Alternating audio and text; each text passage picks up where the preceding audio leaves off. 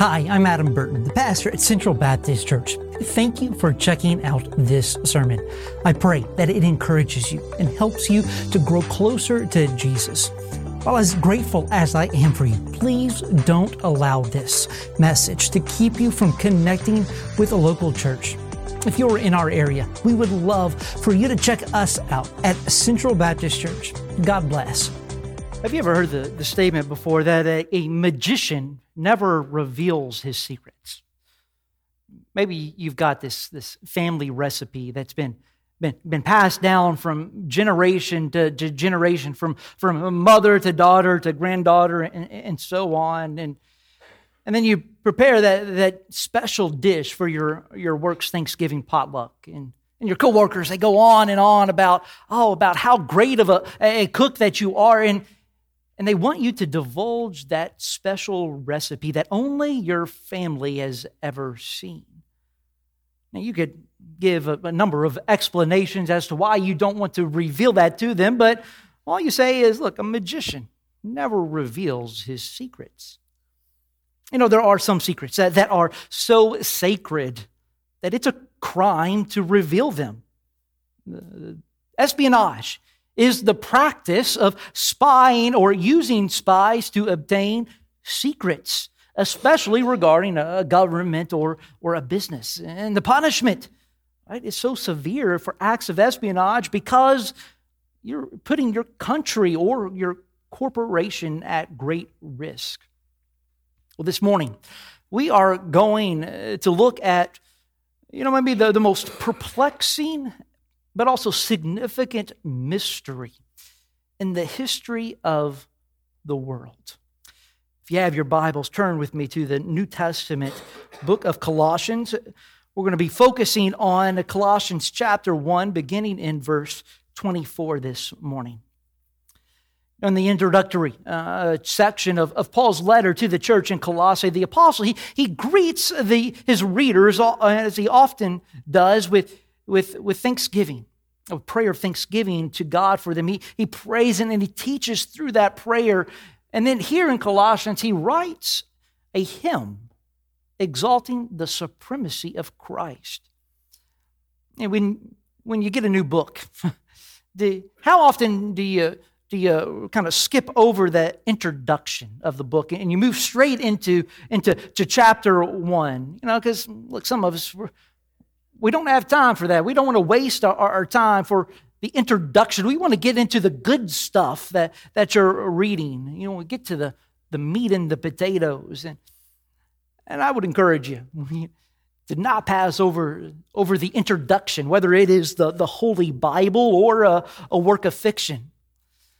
For if we pay attention in the introduction, the author is going to reveal what he seeks to accomplish through that work.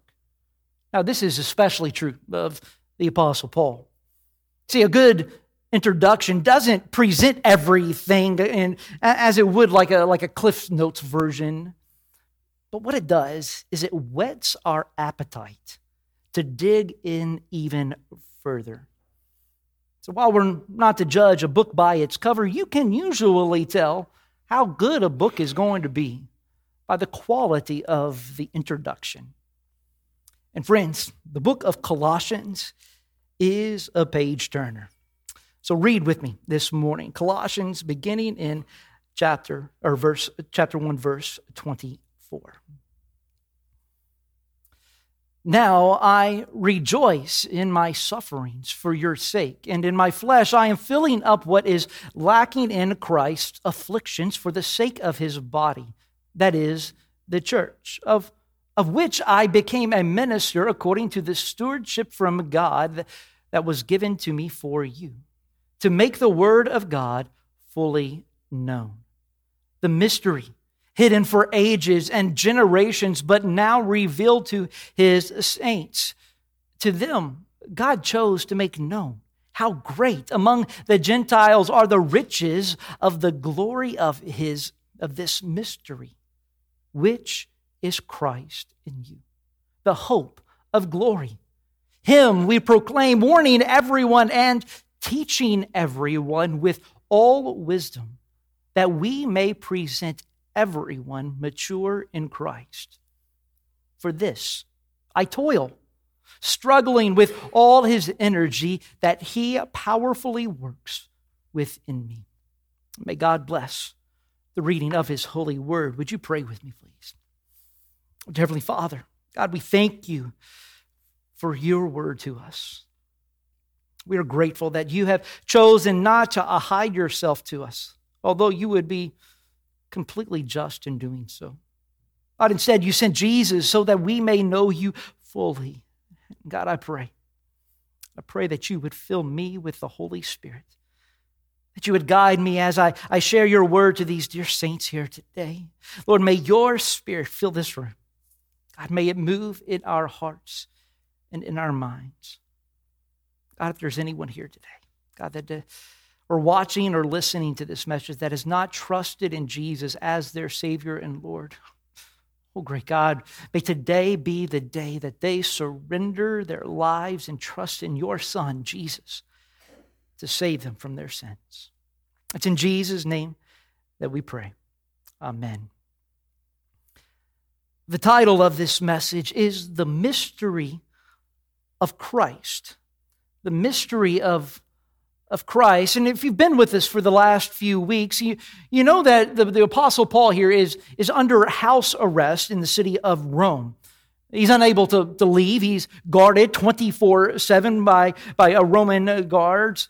However, he is able to have visitors, and he is still able to minister, although he can't do so in person. In fact, many of his letters were written while he was in prison. Now, Paul suffered greatly, and he didn't enjoy suffering, but his suffering did not keep him from ministering in the gospel.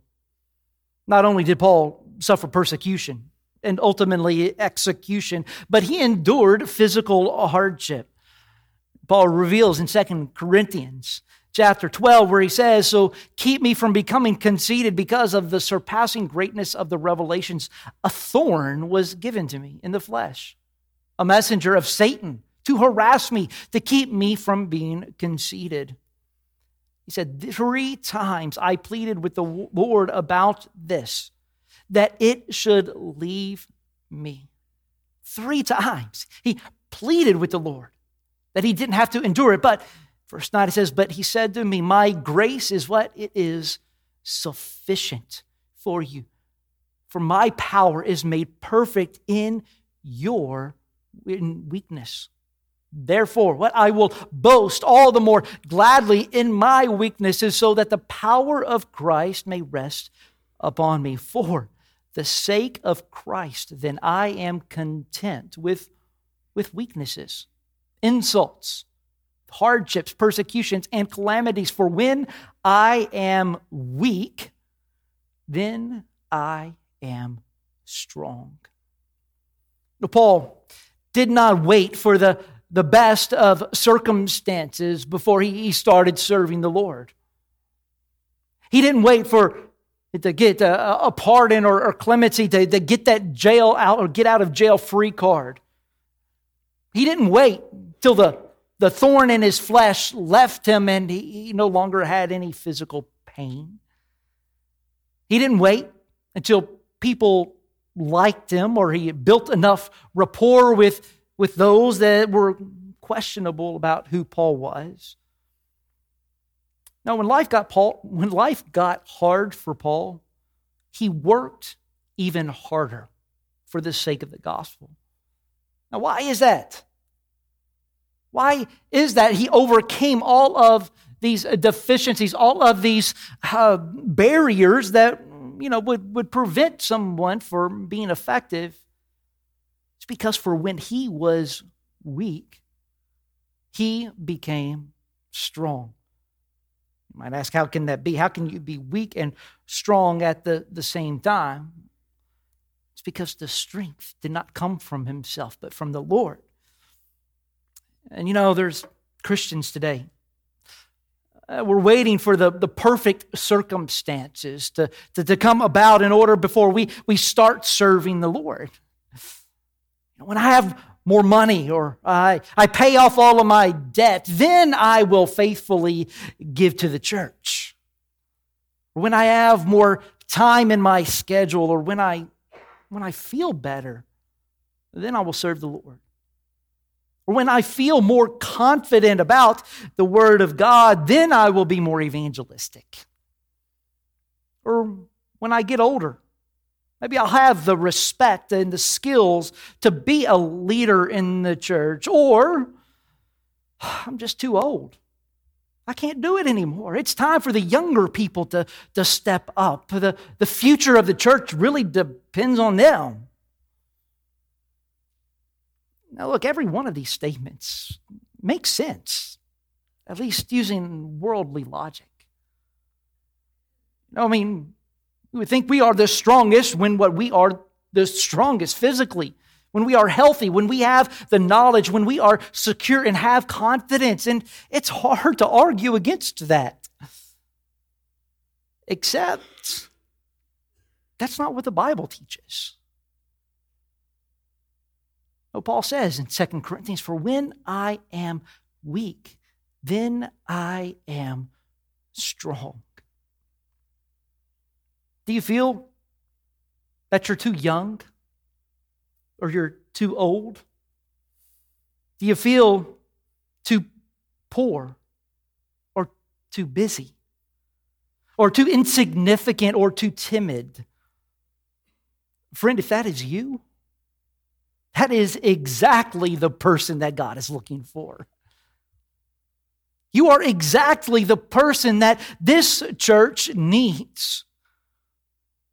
Because if you are weak, then He is strong. Yes, Jesus loves me. Yes, He loves me. Yes, He loves me, for the Bible tells me so.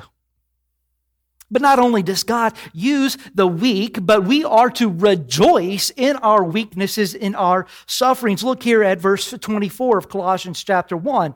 It says, "Now I rejoice in my sufferings for your sake," for the sake of the Colossians. And he said, in my flesh, right, in His flesh, that He is filling up what is lacking in Christ's afflictions for the sake of His body.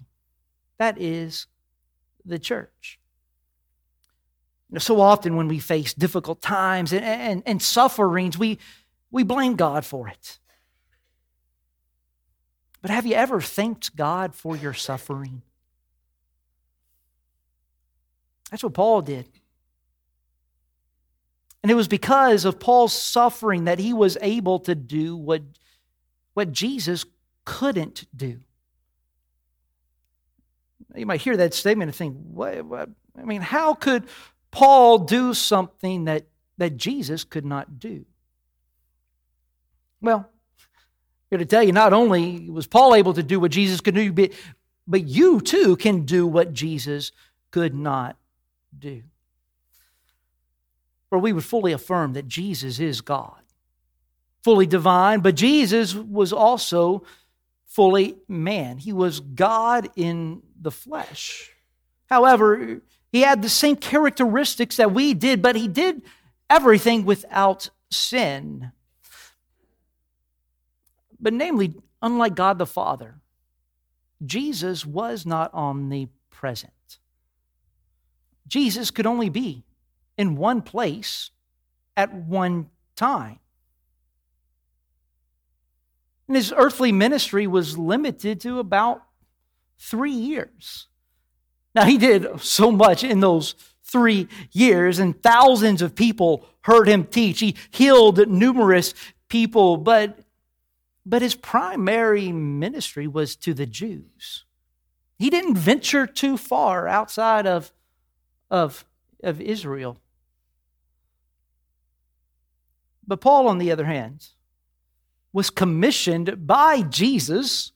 Remember, on that Damascus road when he was blinded by Him, to be an apostle, and not just an apostle, but specifically chartered to be an apostle to the Gentiles, to those that are outside of Israel. So Paul left the Holy Land. And he took this message of the gospel of Jesus Christ to the nations. That's why he's in Rome, in prison.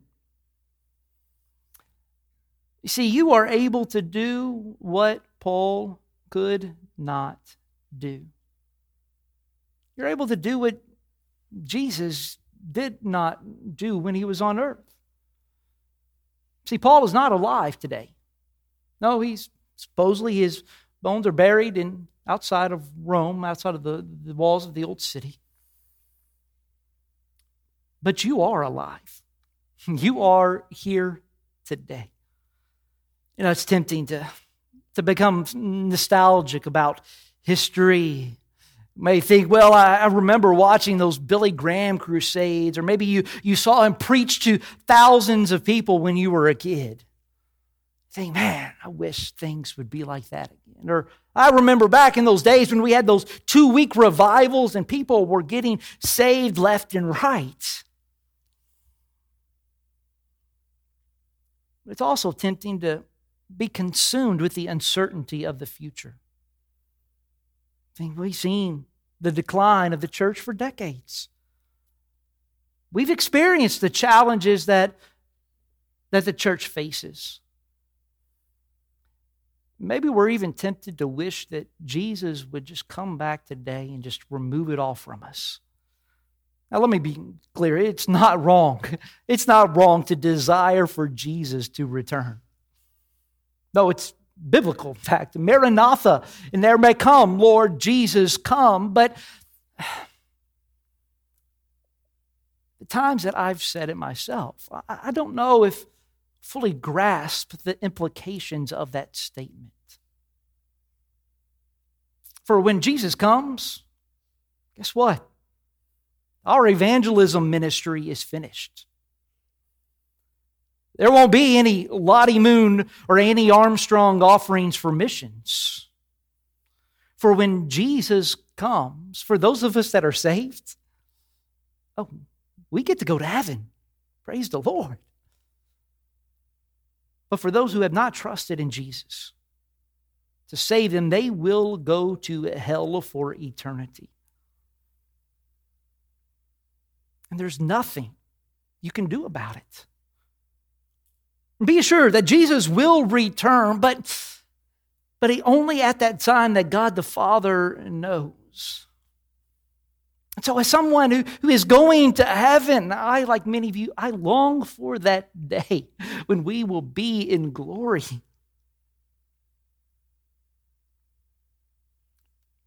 But I also pray and hope that I can take as many of my dear friends with me. For thousands of years, the mystery of the gospel was hidden from mankind. It was mysterious. It was, as I kind of share with the kids, it was a secret. But look here at verse 26. It says, the mystery hidden for ages and the generations, but is now revealed to his saints. You see, this mystery of the gospel was revealed in Bethlehem on that first Christmas morning. The mystery of the gospel was finished on the cross on that Good Friday evening, and the mystery of the gospel was exalted on that resurrection morning. See, the mystery of Christ has been revealed to all peoples of all nations. And Paul understood this.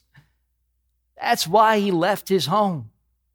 And he went into Asia to take the gospel. That's why he suffered. That's why he was in Rome in prison. And that's why ultimately he was killed.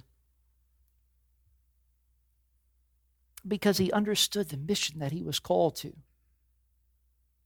He did so for the church, for our church, for us. And friends, for us weaklings, we have the same mission. Look here at verse 27. Paul says, to them God chose to make known how great among the Gentiles are the riches of the glory of this mystery, when Christ is in you, the hope of glory. What is the mystery? The glory of the mystery of Christ is not just Jesus, but it's Christ in you, in you, in you, in you, in you. The glory, the beauty of the mystery of Christ is in each and every follower of Jesus. And Christ in you is the hope of glory for a lost and dying world. So if you are truly a Christian, if you believe in that Jesus died for your sins and that He rose from the grave, if you have Christ in you, then you have everything. You are equipped with everything that you need to make His glory known. And Paul tells us how to do it. Look here at verse 28. It says, Him, Jesus, we proclaim, warning everyone and teaching everyone with what? With all wisdom, so that we may present everyone mature in Christ. You can usually tell what Paul is emphasizing through repetition. What word in this verse does Paul use more than any other? In one sentence, he uses the word everyone, not once, not twice, but 3 times. I think sometimes we complicate the mission. We try to come up with strategies and this as to who and how we are to make His glory known. But to be honest, we really shouldn't spend that much time figuring out who we are to proclaim Jesus to. We should go to India to preach Jesus to the poor villagers. We should go to Rome, Italy, and sit with Alex in a coffee shop, sharing how the hope of Jesus has transformed my life. We should go to Eastern Kentucky and share with Jesus with the family whose home or trailer has been destroyed because of a flood. We proclaim Jesus in our church. We teach Jesus to our children, and we should guide our co-workers to Christ. See, the mystery of the gospel was hidden for generations, for thousands of years in the Old Testament. But now that mystery has been revealed to us. And we should take that mystery, not keep it secret, not hide it under a bush. Oh, no. No, we should take it everywhere and to everyone that we can. And we do so not just so that they get to go to heaven and get out of hell. But look what Paul says here. He says, the goal is that they would be what? They would present everyone mature in Christ. You see something similar in the Great Commission, right? It says to baptize and to make disciples, to teach them. You know, if just getting people saved and getting them baptized, if that is our only focus, and don't get me wrong, I think it's a very important focus. But if that's all we do, then we fail. See, the goal here is to present everyone mature in Christ. How do we become mature in the faith? Well, you can't be mature if you don't spend time in God's Word, in studying the Word. That's why we place such a high value in in Sunday school, in gathering with other believers, sitting under the teaching of a gifted Sunday school teacher. The reason we do that is, in part, so that we will grow in the knowledge of our Lord. But it does so much more than that. It matures us in the faith. Because when we have several friends and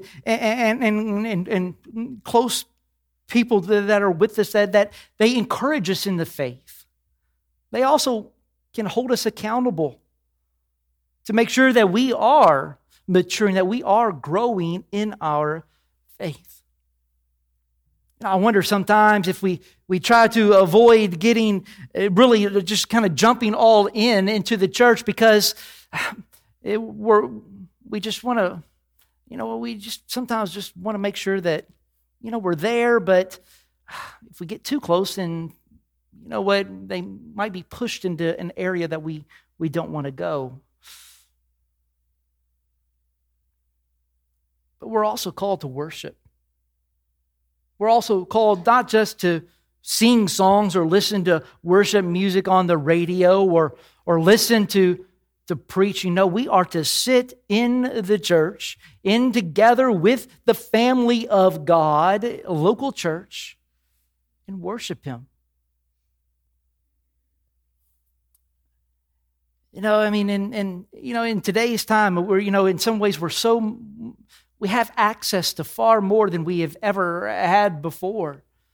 But sadly, studies have shown, not just in the Christian studies in the church, but that the more connected that we are, the more access we have to information, the least engaged we are.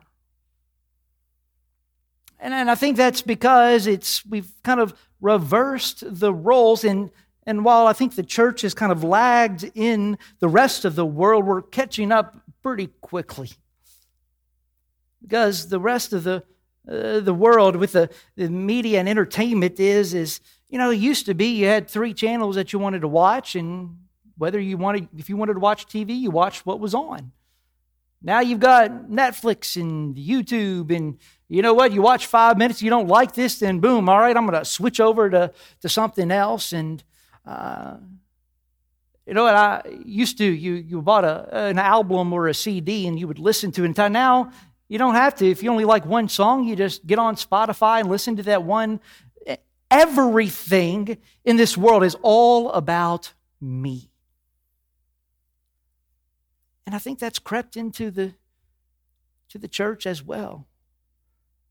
You know what? If I don't get everything that I want, well, I'll just go out here and find, and I'll take a little bit over here. Maybe I like this type of preaching, and I go and I watch this preacher on YouTube, but then he says something I don't like, and I'm going to flip over to this person, or I like this type of music, and I'll listen to this, but then, you know what? And the problem is, if we live that way, we're going to be up and down like a seesaw, because our wants and our desires change almost on a daily basis.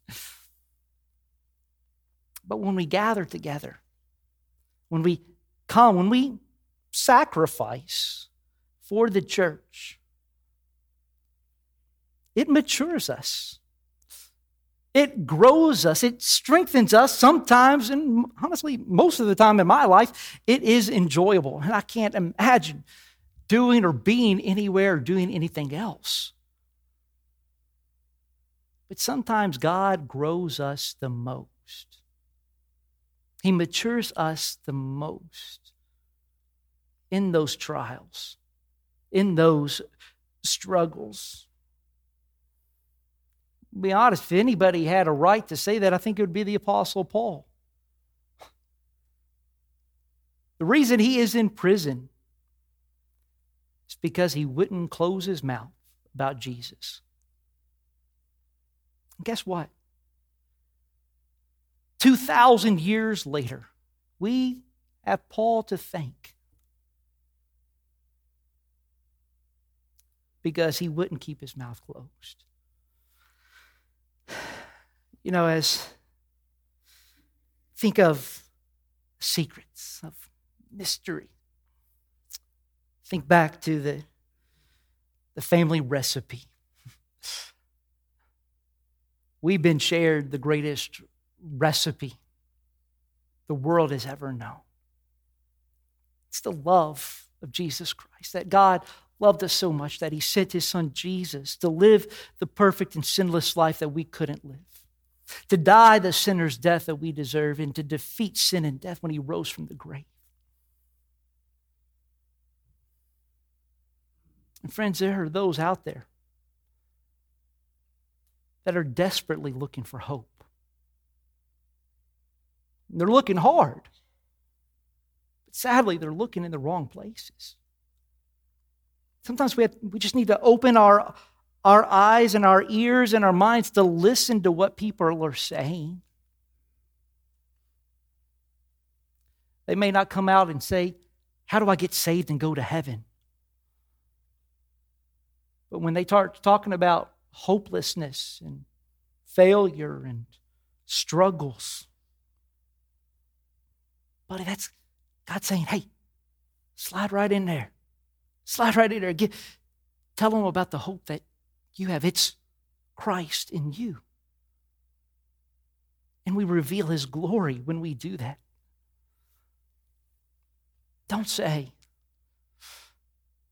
"Well, a magician never reveals his secrets."